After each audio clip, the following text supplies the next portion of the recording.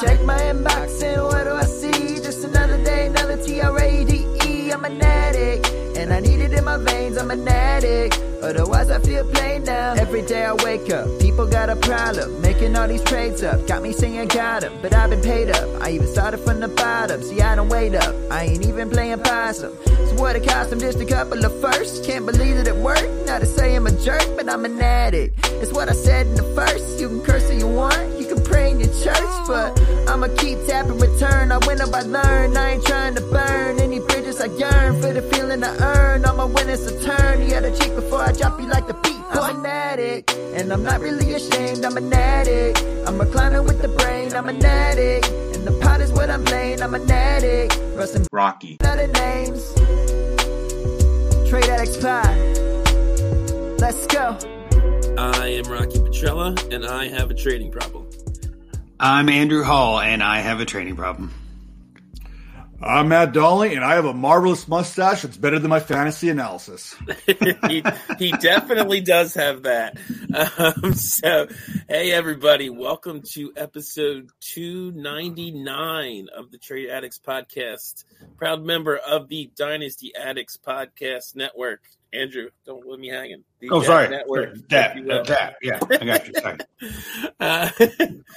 And it's that time of year, people. It's we're in the non-point scoring season. We're in the dead season. It seems like this is the first Trade Addicts podcast in a while. You will hear that we have 0 trades. Do better, Trade Addicts.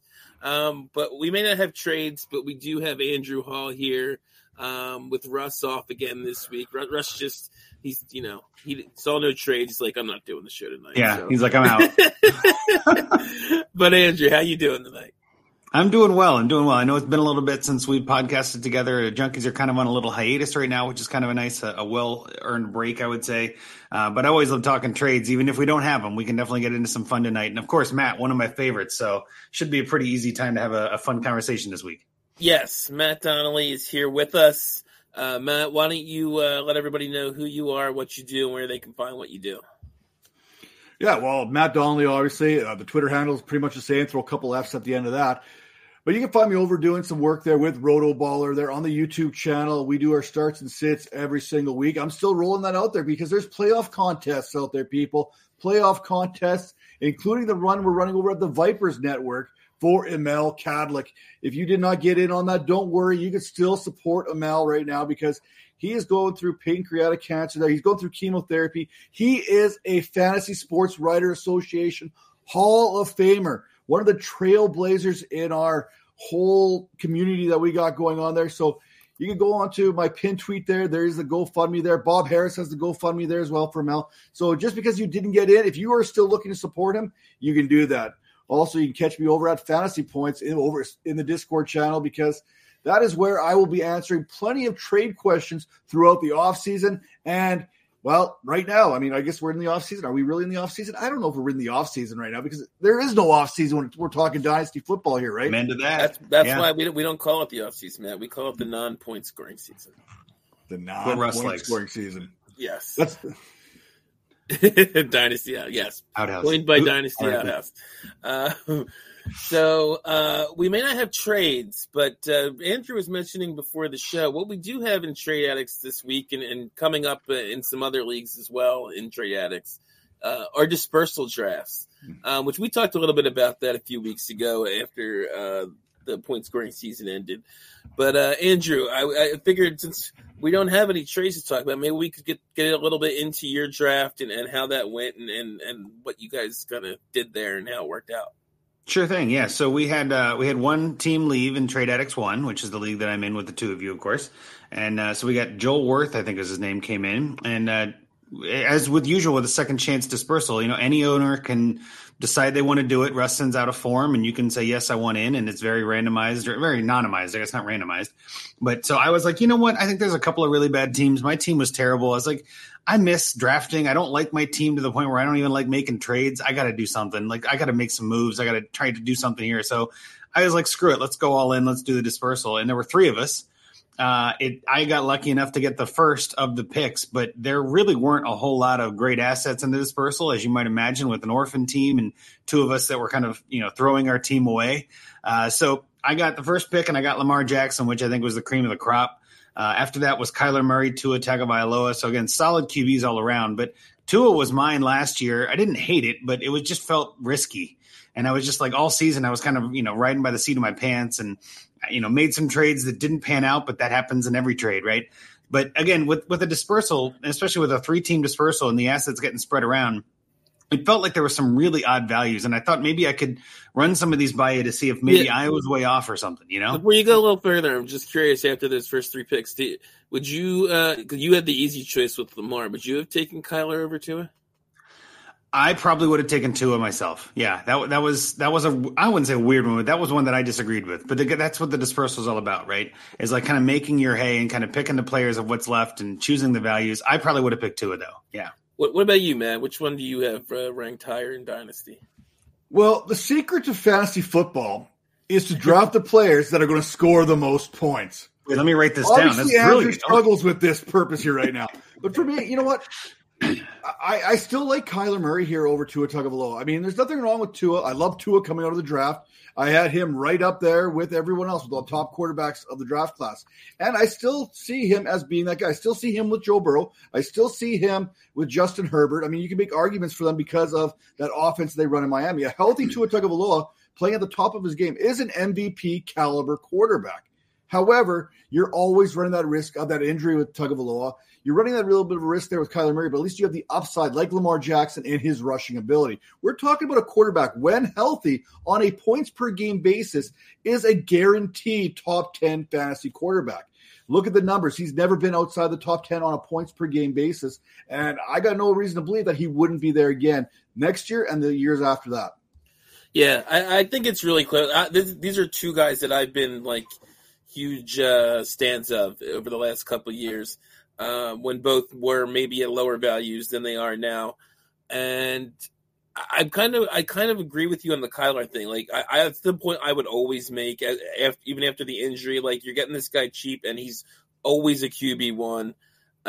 So I might lean Kyler there, but I'd have no problem with somebody going to it either. But I kind of think I would go Kyler to it. But anyway, Andrew, I kind of interrupted you. No, that's fine. So just for my own 2 cents, I like the weapons that Tua has more. That's usually why I break the tie that way, right? And there's consistency. McDaniel's not going anywhere. They were a playoff team. The Cardinals are a team in disarray. As much as I like Kyler's talent, we don't know really what that team's going to look like next year. I mean, it's too many question marks for me. So I will say Kyler probably has a higher ceiling, but I think he also has a lower floor. And with the quarterback, I'd rather have a little bit more consistency, especially with my first pick. And again, I'm not saying Tua is very consistent. It's, 2A and 2B in this case. And it was like a coin flip, but I just prefer Tua, I guess. They're actually back. I looked in the DLF ADP. They're back to back at QB 8 and 9. So yeah, that fits. Yeah. We're also assuming here that Tagovailoa is going to get his option here picked up too, right? I mean, he doesn't have a contract. I mean, Miami hasn't committed to him, so he may not be a Dolphin. He may not have those weapons that you're talking about. So there's a lot of, with the Cardinals and the Dolphins there in those situations, there's a lot of questions that need to be answered here before we could feel good. That's why they are, like you said, according to DLF there, the ADP, they're right beside each other. They're right there. They're within 2 spots in my Dynasty rankings as well. And hey, J. Mike, miss you, buddy. Yeah. Love J. Mike in the chat. Well, so here's another one that I thought was interesting. And again, I'm not going to go through the whole draft. It's not that kind of show, but I did want to poke on a couple of these that I thought were interesting. The first one that it kind of, I wouldn't say rocked my world, but made me really have to think, was Dalton Kincaid or a 25 first? Rocky, which one would you have taken of those two? Dalton Kincaid or a 25 first? I think I go Kincaid there. I've actually been a huge Kincaid guy. When he was coming out last year, I thought he got a little overhyped. But he played well when, especially when Knox was out. And I don't think that, I think he can overtake, Knox did take some away from him. But there's the whole pass catcher group there could be overhauled this year too. Yeah. Diggs doesn't seem to be happy. I believe Gabe Davis is a free agent. So Kincaid could step up more going forward. So especially the first being 2 years out, I think I would lean Kincaid there. Matt, are you on the same page?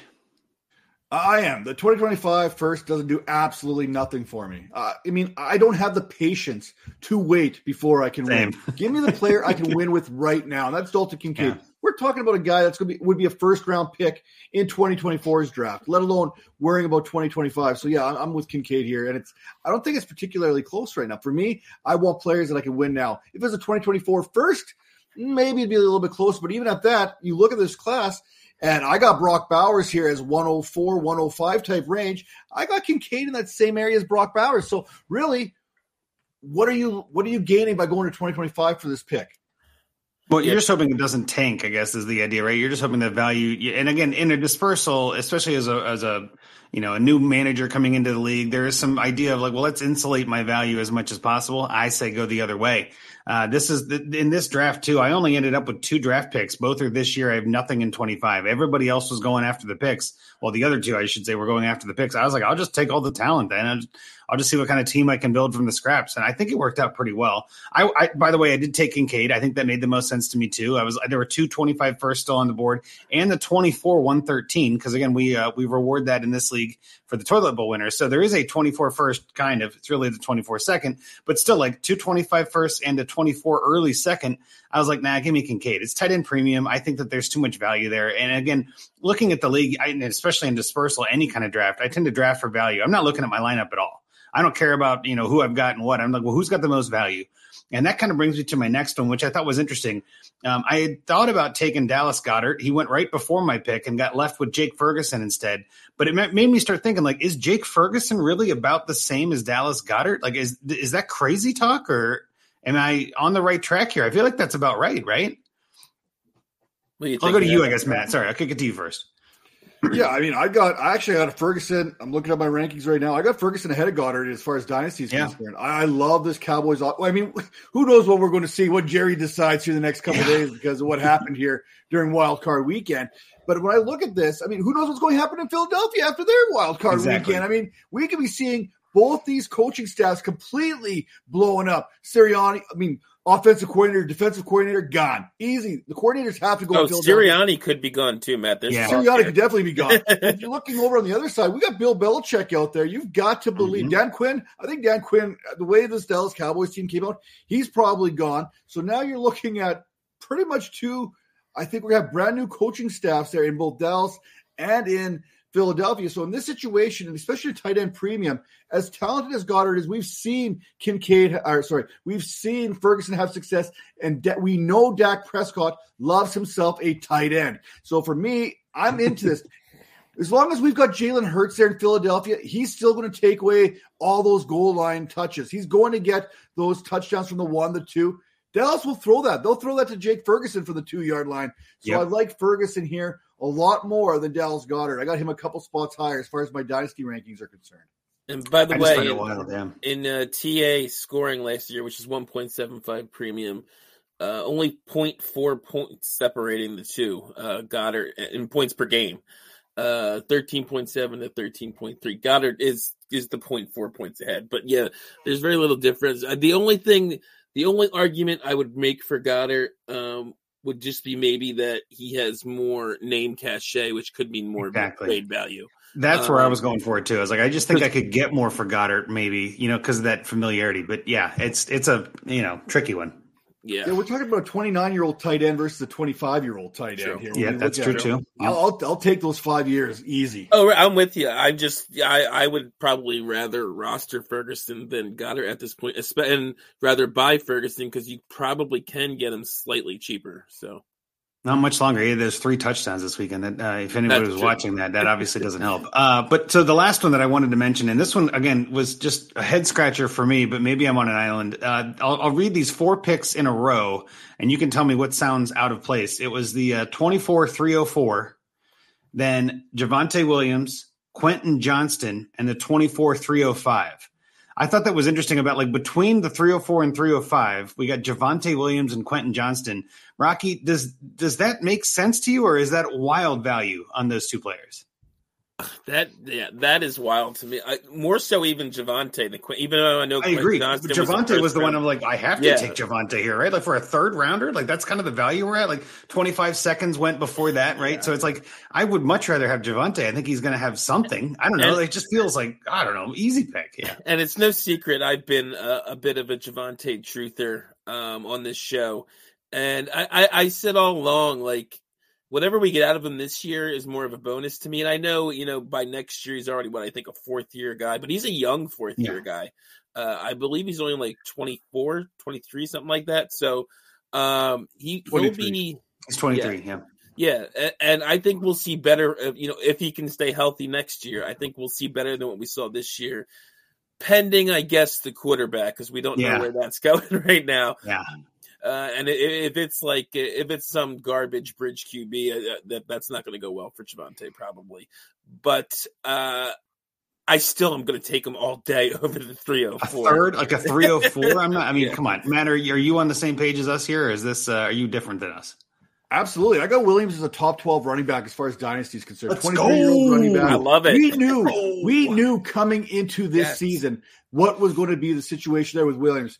I mean, we didn't get a Breece Hall type season, but we expected both these running backs to come out slow. Breece Hall, he had some good games early. He had some strong games late. Yes. He was consistent. We did see some good signs out of Williams. We've seen him get some volume when we were not expecting that volume for him. So for me, hey, Williams is a top 12 running back until otherwise. I mean, there's some good running backs in that same tier. Pacheco, James Cook, Ramondre Stevenson. You can make arguments for all those guys in that same tier as Williams, but I know what I got in Williams. I remember what he did 2 years ago before he became the guy there in Denver. So when I look at this, Williams, and we're looking at a third rounder, you're not going to get a back Williams caliber in the third round of your drafts. Even Devin Chen was a second-round draft last season as far as fantasy is concerned.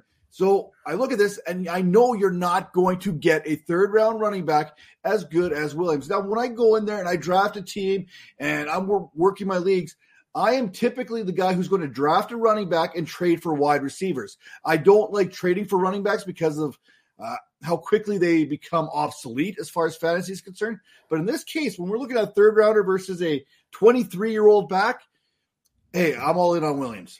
Yeah, I mean, you could take Williams there and probably immediately turn him around for a second to somebody. Somebody's going to pay a second for Javonte Williams. So I wouldn't even think about taking the three. And you said those were in order, correct? The 304. That was exactly. So those two players were between those two picks, which I think is just, I mean, again, the way it falls, it's a dispersal. So not everything is available, right? You're kind of looking at what little bit of scraps there are. But again, I just thought it was, I wouldn't say a no-brainer, but I was looking at the 304 goes, and I'm like, oh, well, all right, I'm definitely taking Javonte. And then the one we didn't talk about, Quentin Johnston was a first-round pick this year. And now he's going for what apparently is equivalent-ish value of a third-round pick. I mean, again, you don't have to love Quentin Johnston, but you can love that value. In my mind, it was like that was a smash to me, too. I'm like, those two players both have immense upside, and a third-round pick has very little upside. And even if, like, let's say it is a trade addicts league, so these picks may not even get picked, right? But you're not going to get something massive for a 304 alone. You're going to have to add something to it or use it as a throw-in to get the deal done. I just felt like, man, that felt too easy. And then the other thing I'll mention, just in the sense of the dispersal, I was trying to go with, just taking players that I thought were worth something as opposed to the picks. I only ended up with the 208 and the 407 in this draft. And I'll probably trade those by the time the draft rolls around. But I want to say this, too, on a second chance auction or second chance dispersal like this, it really does help invigorate the league, especially those bad teams that are kind of getting out of it. I felt like, going into this, I was like, man, this is going to be a rough year. I still feel that way, but at least I had a chance to shuffle the deck. You know what I mean? Like, at least I had a chance to kind of like look at some different players and like take a new chance on somebody. And I don't know, kind of now I have players I don't love like I had before, and I want to trade for those guys I had. Well, that incites more activity, which I think is exactly why Russ does it. So I love the idea, and I went very QB heavy. I ended up with, and let me read all the QBs I got from this draft because this is crazy to me. I got Lamar Jackson, Geno Smith, Derek Carr, Mac Jones. Again, these are way later picks here. Jimmy Garoppolo, Jameis Winston, who I think can both have something. Drew Lock, Tommy DeVito, who showed some out. So I'm looking at this like Stetson Bennett. I'm like, load me up on the QBs in a Superflex league, and maybe one of them hits and I can flip them. So, I mean, that was my logic. And I went very light on receiver. My number one receiver is the aforementioned Quentin Johnston, and then Darnell Mooney. So I'm not looking great at receiver. But my logic too is it's the non-point scoring season, and I'd rather be heavy on the point premium type positions. So I went pretty good on quarterback and tight end. I got a couple of good running backs that I can definitely flip, I think, for value. So I mean, I'm looking a little bit brighter, I think, than I was last week. But dispersals are just fun, man. It's just a fun little halfway draft, and it kind of causes some of these questions to come up.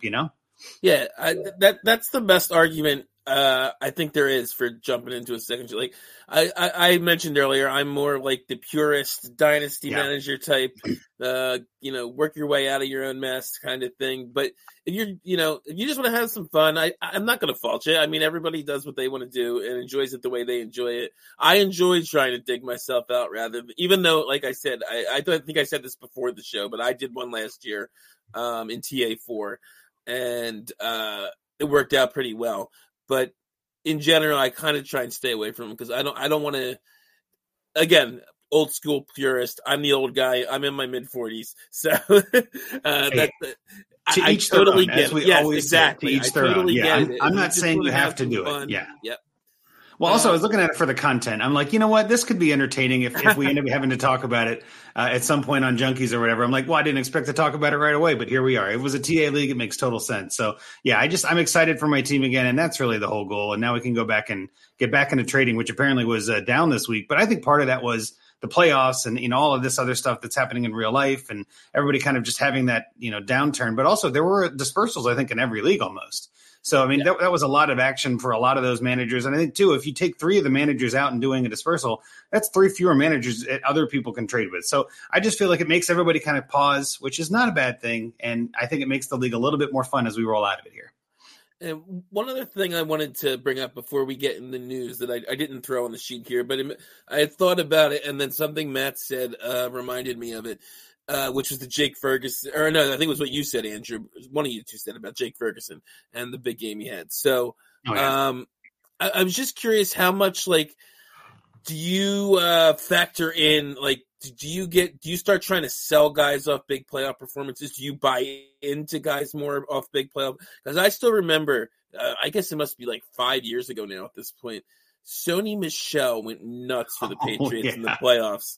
And I was all over Sony Michel, and I think it was a big part. I mean, he had a decent year that year, and I liked him as a prospect anyway.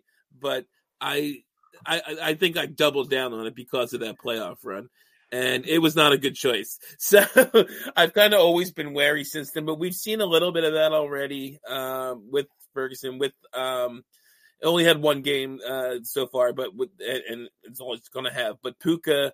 Had a huge game while Cooper Kupp did very little.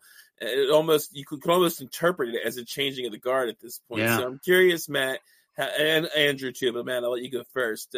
Kind of how much, if at all, do you weigh playoff performances in terms of, we're not scoring points now, but it can obviously cause value swings. And do you buy in and try and hold guys or buy guys, or are you generally trying to sell off of that kind of thing? Well, I'm not a guy who is going to have a knee-jerk reaction. I'm a very laid-back type manager that I like to see how things play out. But if I get a Gabriel Davis who's going to go off for 4 touchdowns in a game against the Chiefs, I am selling. Frank He's just going said that on in the the chat. block. Yep. Yeah. I remember as soon as that happened in that game, I put him on the trade block because, quite frankly, I don't like him. There's certain players that I just don't believe in. Yep. Puka Nacua, we know he's capable of doing what he did. We know he's capable of putting up 181 yards because we've seen it time and time again. So it really shouldn't surprise us with him doing it in the playoffs. Gabriel Davis, who never did that before that playoff game, and he has never done it after that, we should already know that that's not going to happen. Sony Michel, same thing. Never going to happen again. Never going to happen again. Never happened before. So why would we buy at peak value? That's my thing. I'm never going to be that guy who's going to buy on peak value. And like you said, Sony Michel, that was his peak value. Gabriel Davis, peak value. So I'm not that guy who's going to go out there and buy, but I will sell when he's at the highest. And I'd rather get out a year or two early than a year or two late. And those people that went out there and they bought the Sony Michel shares, how'd that work out for you 2 years later, right? It didn't. People who bought the Gabriel Davis breakout game there against the Chiefs, how'd that work out for you? It didn't. In fact, you're probably going to be recovering from that for the next year, next 2 years for that decision. So when you have a big-time breakout, I'm pumping the brakes as a buyer. I'm not going to go because that is peak value. I don't want to pay the premium price for a player unless I've seen it happen. I'll pay a premium for Puka Nacua. I think he's going to be a top 12 fantasy wide receiver in Dynasty for some time. You mentioned the changing of the guard. I don't know if it's quite there yet, but it's definitely happening. It's something that we could definitely see coming. We've seen Nacua have success without Cooper Kupp. We've seen him have success with Cooper Kupp. Now, what we haven't seen him have success with was a quarterback outside of Matthew Stafford, because he's also getting old and he's kind of banged up. So that's something else we have to factor into the equation as well, what the quarterback situation is when we look at these wide receivers, especially when they have big-time games. But for me, I'm not buying at premium, but I will sell at premium, and that's how I like to run things. You on the same page as Matt, Andrew? Definitely. Yeah, I mean, if I can sell on a game like Ferguson had, I'm happy to get out and feel like I got a little profit. If he ends up being amazing, I can still say, well, at least I got a little bit out of it, right? There are definitely times I think we see, maybe I'm wrong on this, and this could be recency bias and more anecdotal than stats, but I feel like we see a lot more of these games that end up in busts than studs, right? Like the one-off games end up becoming more of like, oh, yeah, that one-off game that Sony Michel had. Oh, that one-off game that Gabe Davis had. Oh, that one-off game that Jake Ferguson might have had, right? I'd rather be the guy that sells based on that feeling than saying, well, this is it. This is real. One data point is all I need. I don't know that that's ever true in today's NFL. So I'm always happy to be the one selling. Again, I'm not going to sell to sell. I'm not going to trade away for nothing. But like Matt said, if you're trying to, trade somebody I want and make it a deal I can't say no to, I'll be glad to entertain that thought. I'm not going to hold anybody either. So, yeah, I'm pretty much on the same page as Matt when it comes to that. And just in my defense, Sony Michel was a whole playoff run. It wasn't just one game. Okay. how long my brain is. Yes, and how I little always I remember. specifically remember it because of how wrong I was. And I wasn't like buying him instantly. But during that non-point scoring season, I do remember picking up multiple Sony Michel shares because I did kind of buy in. But yeah, he had like multiple 100-yard games and I think like 6 touchdowns over the course of the playoffs. I think it was one of their Super Bowl runs. So, but anyway, it was not a good choice. But I agree with both of you. So we'll get into the news. We've had some more coaching changes since we last were here. The big one, Bill Belichick out after I believe it's 24 years, I think. Yep. And Gerard Mayo is now in. So Bill Belichick leaves. I guess 2 things we could talk about here. One is what does this mean for anything, if anything, you think for the Patriots? Like, is this going to be a significant change in any way? I mean, Bill, I think, definitely had his hand in personnel, and their offensive personnel has not been good for a while. Out, even when Brady was there was a lot of bad offensive picks. We just talked about one, I think, it's Sony Michel. So I'm curious what you think on the Patriot end, and then maybe we can speculate a little bit on where Bill might be going. I was going to say, hold the pickles, hold the lettuce, special orders, don't upset us, put that extra mayo on this Patriots team. That being said, it doesn't matter if it's Jared Mayo who's the head coach of this team. He needs his coordinators in place. This offense was bad. It's been bad for some time. You can go back to Matt Patricia or whoever it was. They need someone in there that knows how to run an offense. But before they do that, they need someone in there that can draft offensive players. The Patriots have not done a very good job drafting on the offensive side of the ball. That is why they're in the situation that they are in. So until they get that sorted out, and before they can get that sorted out, and they get the offensive coordinator kind of figured out there, the problem is not the defense. Jared Mayo and that defense, they were balling out. They were one of the best defensive units in the National Football League last season. They need to figure it out from a scouting standpoint and then from an offensive playmaking standpoint. So those are the 2 things there that I'm more concerned about. When I look at fantasy, I don't want any Patriots. And it has nothing to do with Mayo being the head coach. It has everything to do with what are they going to be bringing in this year? What's this year's draft class look like? Who's going to be calling those shots? Who's going to be designing those plays? It's not going to be Jared Mayo designing the plays for the offense. So I hope not. Until we know what that looks like, I'm not touching anyone on this offense here. Bailey Zappi, Mac Jones. No, thank you. And Matt Jones is an interesting name to bring up too, because I think there's a decent chance he would have been out anyway. But whether Bill Belichick's there or not, I think it's almost a certainty that with the third pick, I think they're in position. My guess is that they trade up to 1 or 2, especially with if the Bears hold on to Fields, they can get a bundle for the number 1. Drop to 3 and still get a bundle. So I'm curious. I guess Andrew, what you think? Matt, you got something you want to say on this? The Patriots aren't in a position right now with the way that roster's set up to trade up for the number 1 and pay a bundle. That's the problem with this.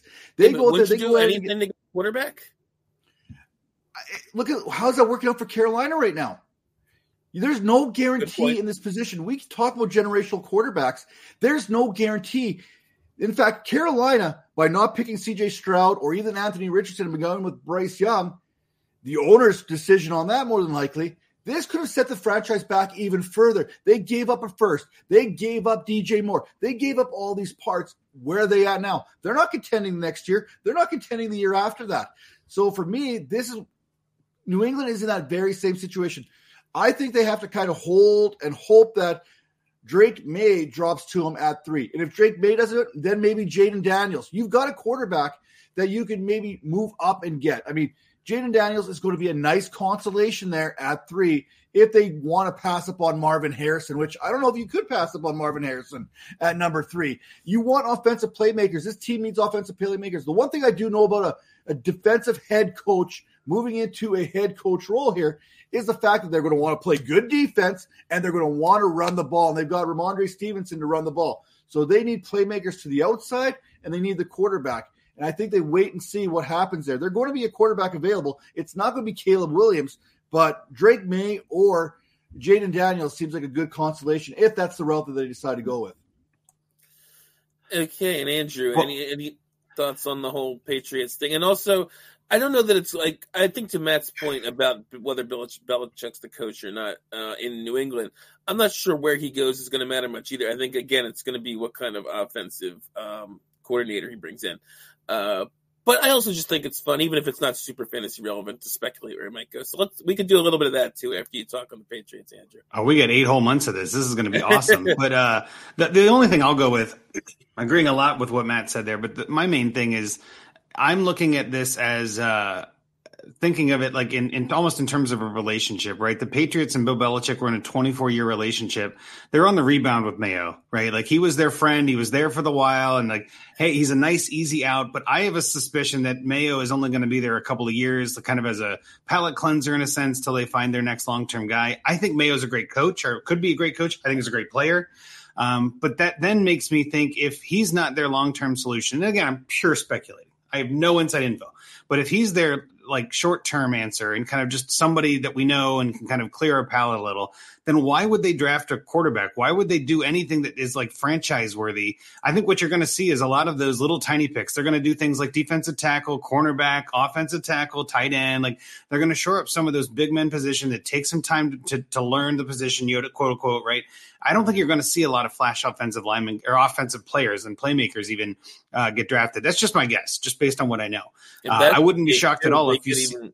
I was just going to say they could be the ones trading down then instead of up. Well, that's where I was going to go next. I could see them trading 3 and trading out of that pick to gain more assets and then signing someone like a Russ Wilson or signing someone like a Jimmy Garoppolo, right? He's got some history there. So like I wouldn't be shocked at all if they end up upgrading their QB through free agency, they trade down in the draft or trade out into next year or something and just kind of collect assets and kind of sit on their laurels, because this AFC East right now is not a place you can contend with a rookie. Right, you got, I mean, even the Jets with Aaron Rodgers, they're kind of up and coming. But above that, you got the Bills and the Dolphins. You're going to have to gut and rehab this entire house. This whole Patriots house has got to go. And I think, too, if you look at it, again, with another analogy, it's like you're living in a house of the 90s with Bill Belichick, right? You got to tear this thing all the way down. It's not going to take one coat of paint.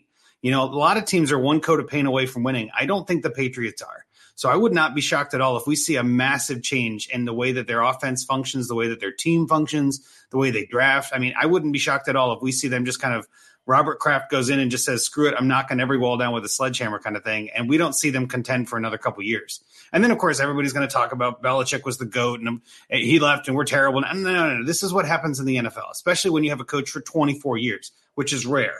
You're going to have to do something big. And that's kind of where I'm at. As much as I love Jared Mayo, I just don't think he's the right fit. It seemed too quick. You know what I mean? Like it was clearly a rebound field. It's just like, oh, you're right back into a coach again. Like, come on, you didn't even try. Like you didn't even look. But it's just better to have a coach than to be drama, maybe is the idea. So that's kind of where I stand on the Patriots. And again, pure speculation. And we don't have to talk in depth about it. Just real quick, Andrew and then Matt, where's Belichick end up? On the couch, personally. I don't think he coaches anywhere. I think a lot of this is just smoke and mirrors. I think he wants to feel wanted, but I also feel like he is old enough and has done enough. I don't think he needs to go anywhere. So I'd be shocked. I wouldn't say shocked. I'd be mildly amused if he ends up in Atlanta, right? Like that would just be like that. Wherever he's going to go is going to want him to bring a Super Bowl within a year or two. And that's just not going to happen because if they need a new coach, they're not a year or two away, unless maybe the Eagles, right? Which would be wonky to me is seeing Bill Belichick at the Eagles. But there's a couple of like Cowboys I don't think would happen just because Belichick would steal too much of Jerry's shine. Like there's so many of these things. I personally think Belichick is not coaching next year, unfortunately. What about you, Matt? The Patriots are shag carpeting and wallpaper, according to Andrew there. They got that nice look going on. Yes. Bill Belichick is coaching next year. He's too close to Don Shula's record of wins not to coach. It's like, why would you give up when you're this close to getting it? And you talk about him outshining someone like Jerry Jones, but all of a sudden, Jerry Jones brings in Bill Belichick here, and he gets the wins record as a Dallas Cowboy. Jerry Jones is going to take credit for that somehow, right? It's going to be one of those things like, hey, I got the all-time winningest coach here with the Dallas Cowboys. And that Dallas Cowboys roster is ready to win now. So for me, I can see him very easily becoming a Dallas Cowboys head coach if that position does indeed open up. He's going to coach next year. He's going to find himself a good position in which he can do so. But Atlanta, you know what? They've got some good pieces there, but they don't have a quarterback. And I think he wants a quarterback considering he hasn't had one for the last couple of years. So it's going to have to be the right fit for Bill Belichick, but he's definitely coaching somewhere next season just to get that record. And what you said about the quarterback there leads to my my dark horse pick for Bill is going to L.A. You got Justin Herbert out there with the Chargers. Yeah. Staley was fired midseason. And this is a team every year we all think has the talent to compete, and they never do. And they always find ways to lose. Maybe if you have Bill Belichick, you find ways to win. He shores up that defense. They have the quarterback. So that was my thinking. But I agree. I actually think Bill does coach next year. Just like you said, I think he's got the kind of ego. He wants that record. So that's true. The other big coaching change was Pete Carroll. I guess being kicked upstairs, I think pretty much. Again, he's not necessarily in control of the offense. But I do think, there's definitely been a kind of Pete Carroll kind of team over the years where he likes to run the ball a lot, doesn't necessarily have his quarterbacks do a lot. Do we think maybe that gets shaken up with Pete Carroll out of there? Maybe they want something different now. I'll jump in here. I think that Pete Carroll wants to coach, but I don't think they want him to. Yes. But they also don't want him to coach somewhere else. So rather than fire him, like you said, they're kicking him upstairs. I think that's kind of what it comes down to is they want him in the building, but they don't want him making decisions. Again, maybe it's because he chews his gum too long and they're just like, man, I don't trust this guy. But he is still I think he's still very football intelligent. The grind of coaching is not something I could ever do. But when you get older and older, we're all in our older ages in a quote unquote sense, right? As I've gotten older, it's been harder to get up those stairs, let alone getting up every day and grinding from 5 a.m. to midnight. I just feel like there's at some point you just got to hang it up. And maybe it's better for him to be told to do it than to limp around for a couple of years and see how it goes. I think that the Seahawks are Pete Carroll at this point. He has just been there so long. I was kind of surprised they didn't do the same thing with Belichick in New England. But again, it is what it is. You got to do what you got to do. It's always a business. But I wasn't shocked at all to see the time finally come for both Belichick and Carroll and Saban, if we're talking about legends. I mean, it was a hell of a season for these three monster coaches that, we may not see again for a while. As the way the NFL goes, nobody really gets a chance for 20 years anymore. So we'll see how it goes. But no, I have full respect to Carroll. I think he's earned it in a way. What about you, Matt? I think Carroll wants to coach. I listened to that press conference there. It didn't sound like a guy who was retiring. I watched him on the sidelines this year. The dude's got more energy than any one of us could possibly dream of having right now. Watching him run up and down, he looks like he's like a 35-year-old out there. He's got that kind of energy. He's out there throwing the ball around with the guys and all this other fun stuff. This was one, I agree with you there, Andrew, where the Seahawks just didn't want him to be that guy anymore, right. And they don't want him to go somewhere else and be that guy, because I think Carroll wanted to coach again. I think he wants to be on an NFL sideline. I think that's what he does best. He is a coach. He's not a office guy. He's a coach. And I think being in the office is going to kill him. I really do. I don't think he's going to like it. It's going to take away from his passion, because I've seen his passion at play there, and it's on the field as a mentor to these players. Now, an interesting one is possibly Jim Harbaugh being linked to Seattle, Jim Harbaugh being linked to the Los Angeles Chargers there. It all depends on if Jim Harbaugh can get immunity for whatever's happened in Michigan. I mean, I seen a report out there that he's like, hey, I want immunity. I'm like, what do you need immunity for? That does not sound like an innocent man asking for immunity. I know. So, I love that. I got more questions. We'll talk about it. I don't mind him asking. I don't mind him asking, right? Like, hey, I ask for immunity all the time. My wife's like, what do you want for dinner? I'm like, I just want immunity first. Like, I might as well ask. What, you going to say no? Okay, cool. Yeah, that's exactly what this reminds me of. This reminds me of me talking to my wife, Jim Harbaugh. Yeah. You're better off asking for forgiveness than permission, and that's what Jim Harbaugh's doing right now when it comes to the NCAA. But that's neither here nor there. The bottom line is Pete Carroll wants to coach somewhere, but I don't think the Seahawks want him coaching anywhere. Yeah, it's keep away. Yeah, I gotcha. Speaking of Seahawks, former Seahawk Russ Wilson. Apparently report this is per Jeremy Fowler, per Frank, because all our news comes from Frank. That's right. But Thanks, the Vikings are interested in Russ if Cousins doesn't resign. That's intriguing to me. Matt, what are your thoughts on Russ at this point in his career, and do you like the Vikings connection there if he were to go there? Josh Dobbs, Nick Mullins, Jaron Hall. Do I really need to say more? If the Vikings do not get themselves some Kirk Cousins, I mean, I think Kirk Cousins talked about taking a team-friendly deal, and that team-friendly deal is probably going to still be $40 million per season. So how friendly is that deal? I don't know. He could probably get $50 million on the open market. But Kirk Cousins, he wants to be a Minnesota Viking. The problem is that Achilles, I don't know. Unlike Aaron Rodgers, it's the opposite Achilles. It's the one that he's got to plant and drive on. So it's a little bit different than the Aaron Rodgers recovery here, in which Aaron Rodgers potentially could have came back this season if the Jets not sucked. So for me, I think the Vikings need to bring back Kirk Cousins. I've seen enough out of Russell Wilson to say, hey, I don't want you. Unless you're coming back to me on a Baker Mayfield type deal, a 1 year type prove it there. We'll load you up on incentives. You win this playoff game, we'll give you $250K. You win this playoff game, we'll give you another $250K. The only problem with that is I think Baker Mayfield's going to find himself somewhere getting that 30-year, $90 million type contract here for the Bucs going into next year. And I don't see Russell Wilson getting another $30 million.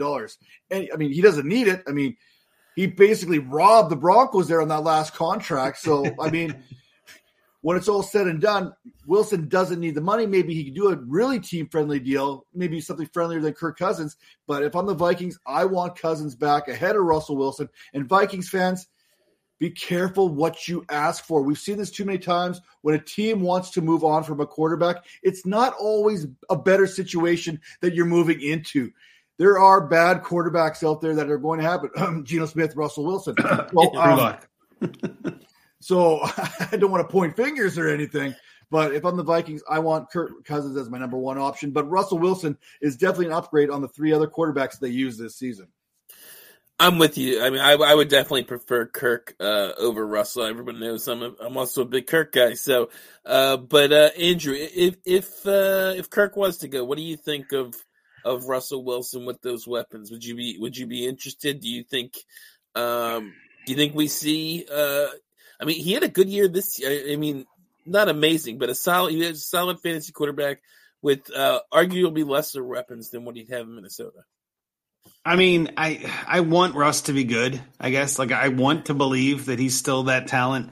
But sometimes, it falls off, and it falls off quick, especially for quarterbacks. And I'm worried that it's falling off, and not fallen in the past, but in the act of falling off. So if he does land in Minnesota with Justin Jefferson and Jordan Addison and, TJ Hawkinson, like, that's some weapons. I'll take whoever's there, to be honest. I just think that those weapons can make any quarterback, survivable in Superflex. Even, quarterback 20 and beyond, it's all a crapshoot anyway. I think the Vikings would be smart to re-sign Kirk, though, kind of to what Matt said. Like, he's going to get good money. I think he's proven enough. He's talented enough, even with the injury. I think that they find a way to make Kirk Cousins a Minnesota Viking, and that seals one more deal that, Russ can't go to. But generally speaking, I do like Russ, and I think wherever he lands, I'm in. And I'm actually trying to acquire him in some leagues that I need quarterback help, where I've got two and are looking for a third. I know I've heard of Russ going a couple different places. I saw somebody mention, I think it was yesterday, the day before, that Russ in Atlanta would be kind of wild because, again, like, those weapons need some help. So, again, I think wherever he goes, he's probably going to have a good time, and I want to be there for that. And as soon as he signs, that value is going to go up. So I kind of want to acquire him now while everybody's not talking about him, and then trade him away because I don't really want to start him next year wherever he lands. So it's kind of like I'm talking out of both sides. I want to gain the value when it gets the bump, but I want to get out before I get to the season. Does that make sense? Remember when everyone was talking about Russell Wilson leaving Seattle and leaving Tyler Lockett and DK Metcalf and not being a big drop-off because he's got Cortland Sutton and Jerry Jeudy and Greg Dulcich and all these other guys? The only thing that Russ is cooking right now is fried bologna with a little Skyline chili. That's about the only thing that Russell can cook right now. I wouldn't even trust him to make me cereal right now. Me Lucky Charms, he ain't getting anywhere near that. I don't even know if he's probably one of those guys that pours the milk in before the cereal, right? That's how Russ cooks right now. Oh, I don't want shout out Cooter Doodle. Yeah, she loves the milk. I have a few shares of Russ already. I actually would be interested, especially because I think he's pretty cheap right now. Yeah. And what Matt said earlier, Josh Dobbs, Nick Mullen, that they were producing though, like with Justin Jefferson, with Jordan Addison, the weapons, TJ Hawkinson, assuming he comes back relatively healthy fairly early. I just think Russ is good enough that he would be elevated by those weapons, and you could get him at a cheap rate. It's kind of the perfect guy for me to go after the way I like to play quarterback in Superflex. Old, with weapons if you were to go there. And I kind of like the idea of buying him now while he's still, because he'll get a bump, obviously, if he were to go someplace like Minnesota. Or I think Atlanta with London and Pitts. I think people would be all hyped up about that. Well, and you have J-Mike in the chat saying Steelers. That'd be interesting too, right? Pickens and Deontay Johnson and Najee Harris, like that. I think almost every, and this is how bad I feel like, I guess, about Denver, is like almost every offense is an upgrade for us. What does that tell you? You know what I mean? Like, yeah, you're right, Matt. We did think it was going to be a drop-off going to Jerry Jeudy and Sutton, and nobody thought it was going to be this much of a drop-off, but I'd much rather have Justin Jefferson than Jerry Jeudy. That's two JJs I don't think belong in the same conversation. So, yeah, to each their own. But again, all of those situations being upgrades makes me feel better about Russ by default, by proxy. Well, I know the Vikings, I promise the Vikings right now are looking for the goodies, but I don't think Russell Wilson's that quarterback that's going to help them level up. Love that. Oh, that's terrific. Oh, that's too good, Matt. That's too good. Okay, so, real quick, because Frank, I think this was the last news item Frank gave me. I threw in here. I just want to, I put it on the sheet and put a little thing in parentheses. I'm more interested in what I put in the parentheses here because Chicago and New Orleans fired their OCs, and Frank threw in there, Bears interviewed Greg Roman. Could this be a sign of what they want to do with Fields? Matt's shaking his head no. Man, I hope not. I mean, anyone who's seen Greg Roman's offense, I mean, it's not good. I mean, I don't like it. I don't like it, especially for the wide receivers. I really don't like it for the wide receivers. There are issues there with conflict of interest between a lot of players and Greg Roman's style. Sure, it worked out for Lamar Jackson as a running quarterback, so that fits really well into what Justin Fields does. But you want a quarterback. You need Justin Fields to develop as a passer. We've seen it But with Greg Roman, that is not what's going to happen. And, I mean, this just feels like more old dudes getting together and calling plays there in Chicago. And I don't like it at all. I mean, if Greg Roman's my offensive coordinator, I'm probably fading that team in general as far as fantasy is concerned. I'm with you. It could, if they keep Fields, it could be good for. It could be a sign they want to keep Fields too. They're bringing in a guy who worked with Lamar for years, but I think it could be good for Fields, bad for the offense as a whole, though. Andrew, anything you want to add on that before we move on? Well, I'll just add quickly because I know we're already pretty deep in here, but Greg Roman was the offensive coordinator in Baltimore for a couple of years, and when he left, everybody in Baltimore rejoiced. So. Certainly not a good sign. Anywhere he signs, I'm out, and I'm hoping, again, kind of what Matt said, if he signs with the Bears, I'm guessing that means they don't want Fields because Fields is close enough to Lamar. He didn't utilize Lamar. I mean, it just makes zero sense if they want to keep Fields and then sign Roman. Again, he's just interviewing, so we're double speculating here. But yeah, if Greg Roman signs anywhere, I'm feeling real bad about that offense. Okay, and usually at this point, we'd ask the guest, do you want to do the trades or the listener questions? We have no trades, so we will move on to the listener questions. But in one of the listener questions, we have a trade question, so we'll start there. From Mountain Man at Mountain Man MT. He lists his running backs and receivers. We're just going to go based off value here. I'm not going to get into all the context because that's how we like to do it here on Trade Addicts. So, would you trade away Travis Etienne for Tank Dell and 302, Matt? This is a close deal for me because I like to trade my running backs to get my wide receivers. But if I look at what he has in the sheet there as far as the running back position, he's got Bijan Robinson. That's good. But after that, it goes Zamir White, Chase Brown, Dameon Pierce, Alexander Madison, Michael Carter. I don't have an RB2 that I feel comfortable with there, especially if Josh Jacobs re-ups with the Vegas Raiders.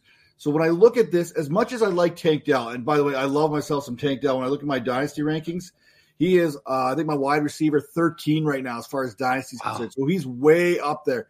And Travis Etienne, to his credit, I think he's my RB 7 right now. So you got two really good assets here.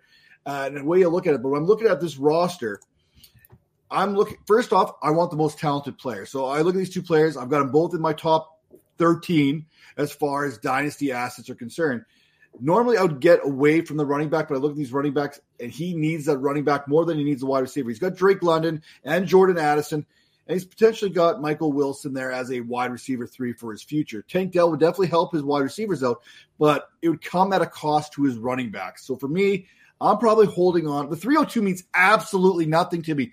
Third-round picks are so far few between before hits. I mean, yeah, we got some good value with Puka Nacua there last draft, but it's rare that you're going to hit in the third round. So for me, this is ETN for Tank Dell. And when I look at roster and how this is constructed, it's ETN in this case.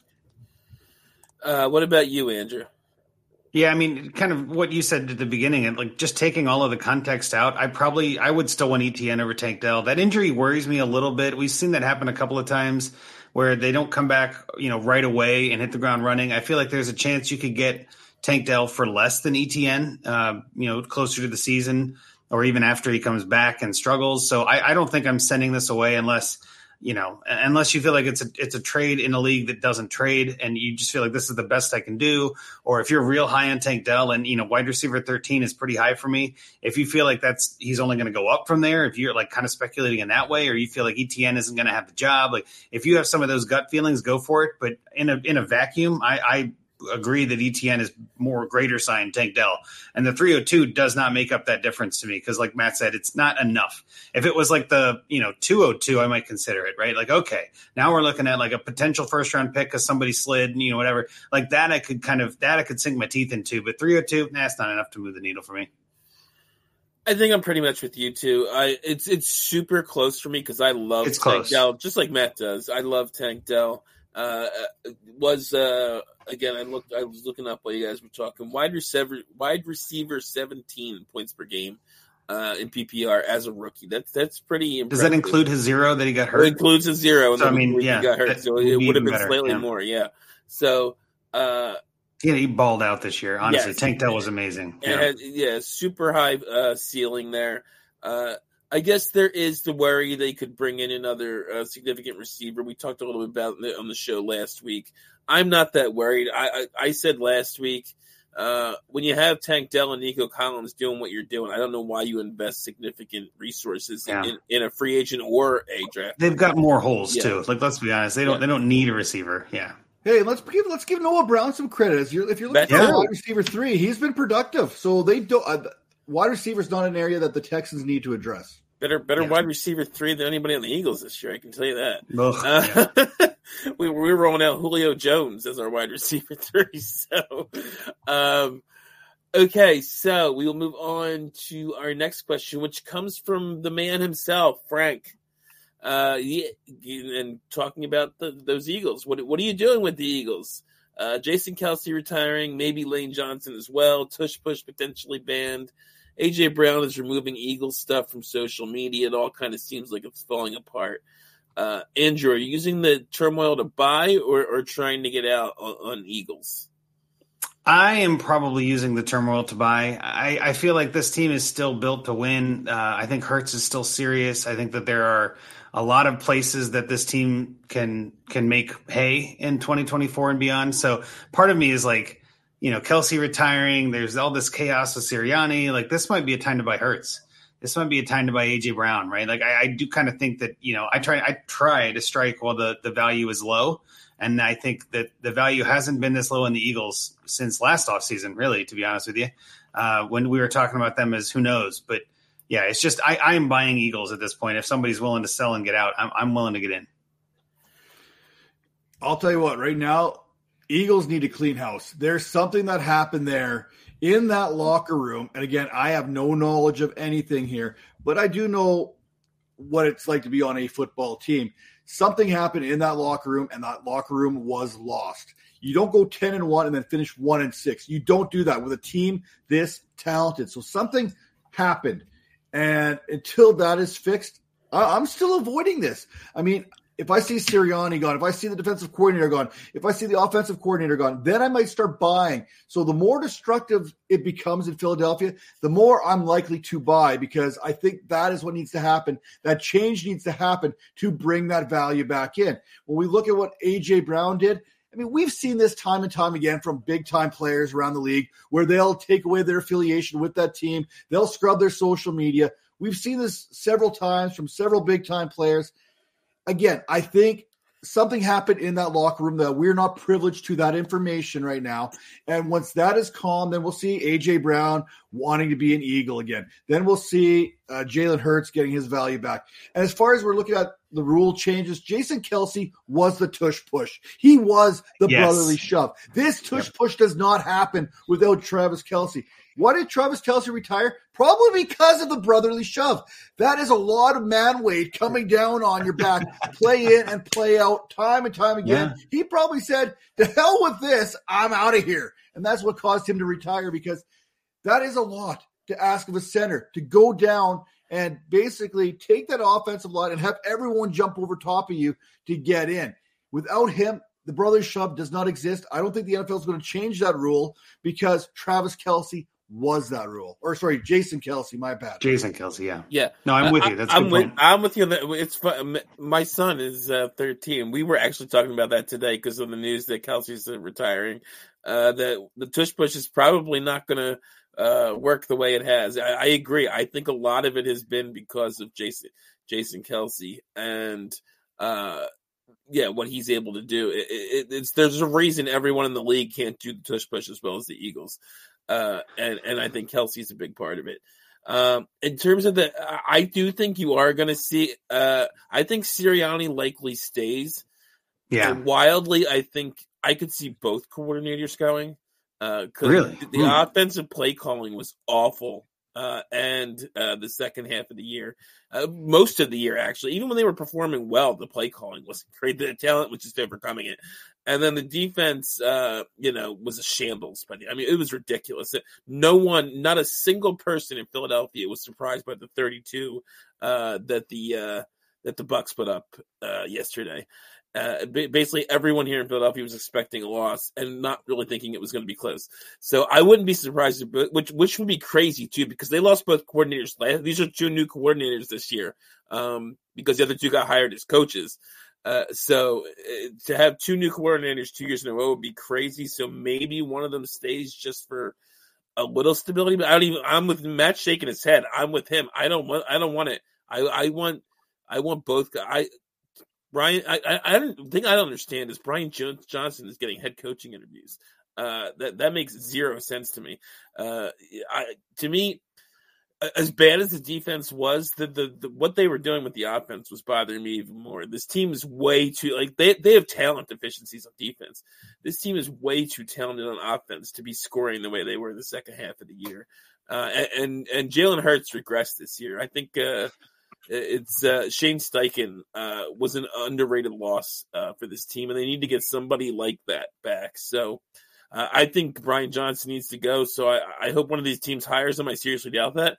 But if not, I hope he goes somewhere else, or I don't know, gets demoted to a position coach and they bring someone else in. I think the offense is the bigger concern, because the offense should be performing. Hopefully the defense, maybe you can make up with getting better talent. They have the talent there. They just haven't been utilizing it properly on offense. We'll see. There's a lot of question marks. We're talking January still. So, even as soon as the Super Bowl ends, and then that new league year begins, that's when you start to see a bunch of fun things. We got through Black Monday. There was definitely some firings that needed to happen, like Arthur Smith at midnight on Sunday. It was just like, no, we're done. Let's get out of here, right? But I think you're still going to see some more, interesting signings come up as playoffs teams start to get out of it. Yeah, so I would personally, though, I'd still be interested in all the Eagles you would normally be interested in. I wouldn't mind buying them at all, especially if you do get a little dip based off of the struggles over the second half of the year. But our next question comes from @PrimetimeMock. Good friend of mine, Mark Shue. Do you own, or have you ever owned, a parking space chair? Which probably came because Russ likes to throw those random questions in. And mine wasn't really one I was expecting anybody to answer. I just put, how much do you hate snow and ice? Because I've been hating it all today. As me and Matt were talking, and Andrew were talking about before the show. We got a lot of snow and ice here in Philly over the last day. I do not own a specific parking space chair, but I can definitely tell you I have put a folding chair in a parking space after I shut it out on the street. I cannot stand. To me, it's like the height of ignorance to when there's still snow all over the place and you're taking that parking spot that someone spent like an hour and a half shoveling out so that they'd have a spot there. I've definitely used the chair before. I don't know if that's a thing where either you two are. Maybe it's a Philly thing. Yeah, there's definitely chair saving parking spots on the streets here in Northeast Philadelphia. I can tell you that. Well, I know it. I had it a lot more in Chicago. Same kind of thing, though. Like lots of snow and you get lots of street parking, and those two things combine into a majestical beast of what is that thing. I know a neighbor of mine had an old recliner that he used to use, which I thought was pretty good. Like that's a chair. You know what I mean? Like that's a serious. No one's moving that kind of chair. But the only thing I ever used was there were. A roommate of mine had these 2 cones with a tape between them, like the do not cross tape. And that was kind of what we used for general, because we wanted one chair. You can kind of move it. The cones you could spread out about 4 feet and take up the whole spot. But I know what you mean. I technically have never owned a parking space chair, but I have done the same, technique, I guess you want to call it, here and there. Must be an American thing. Yeah, we're very selfish here in America, Matt. You'll figure it out. Yeah, these Canadians, they're just so nice. They're just like, you take the parking spot I shoveled. No, you have it. No, you have it. You know what? You take it, and I'll clean your vehicle off for you while you take my spot. Yeah. That checks. Okay, I'm going to finish up with this last question. We have one more, but I know Matt needs to get going pretty soon. So I'm going to finish up with this other question from Mark, and we'll save the last one for next week because it's really kind of a pretty general question we could use. But anyway, with an underwhelming running back draft class, are there any veteran RBs you think are worth acquiring with rookie picks outside the top 6 rookie picks, Matt? Like trading. Yeah, you know what? There's a bunch of guys that I'm in here. Like, I'm not sold on this running back class. We look at some of the names that are on there, And there's really no one that really moves the needle at the running back position for me. We're talking like, I don't know, Jonathan Brooks possibly being the top running back, Braylon Allen, Trey Benson, Blake Corum, Bucky Irving, Audric Estime. Right? These names don't move the needle. They're not what you call sweatpant movers, right? They're just not those guys that you're going to get excited about. But when I look at my dynasty rankings, there's some running backs here that I'd be more than happy to trade for even a second round pick. Like you look at these guys, Kenneth Walker, someone might be down on. You mentioned a third round pick there for Javonte Williams earlier in the show. I love myself some Isaiah Pacheco. These are guys that I absolutely love. Maybe you get a Tony Pollard a little bit for cheap because of the season that he's coming off of. But David Montgomery, even with Jahmyr Gibbs, I think is still easily worth a third-round pick as far as rookies are concerned. So there's a bunch of these veteran running backs, Aaron Jones, Najee Harris, that if you can get them for a mid-second to a third-round pick, I'd be more than happy to trade for because there's nothing in this draft class that gets me excited at the running back position. Yeah, and to second that too, I'll just say, you kind of go quickly even here. Like, I would even aim higher for a late first, right? Like, you're entirely right with the seconds and thirds. You can go get a guy like Frank in the chat is saying Mixon. That was going to be one of my answers. I think you could easily get Mixon for a second, if not a third in some leagues. But if I've got a 109 and I feel like I'm just one running back away or I'm stacked everywhere, I'd aim for the sky and say, hey, can 109 get me Breece Hall? Can 109 get me, hell, I don't know, even Christian McCaffrey, who's aging, right? If you've got a team that's on the decline and maybe needs a rebuild, you might be able to do 109 in a player for Christian McCaffrey or something right now. This is the time of year to go do that. For Rashad White.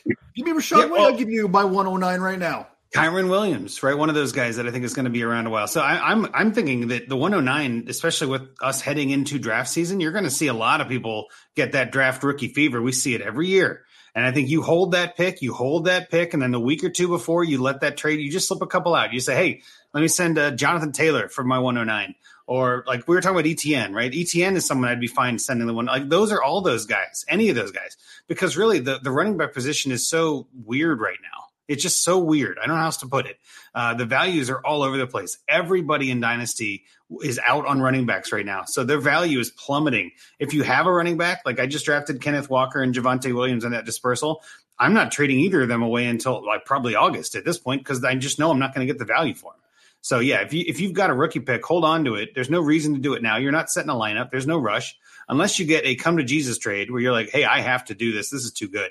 But otherwise, just be patient. I know that's tough. In a Trade Addict show, we're all addicts. We all like trading. Just hang on, and maybe you'll get more. That's all I'm saying. You guys have said pretty much every veteran running back name, so I'll leave it to what you guys said.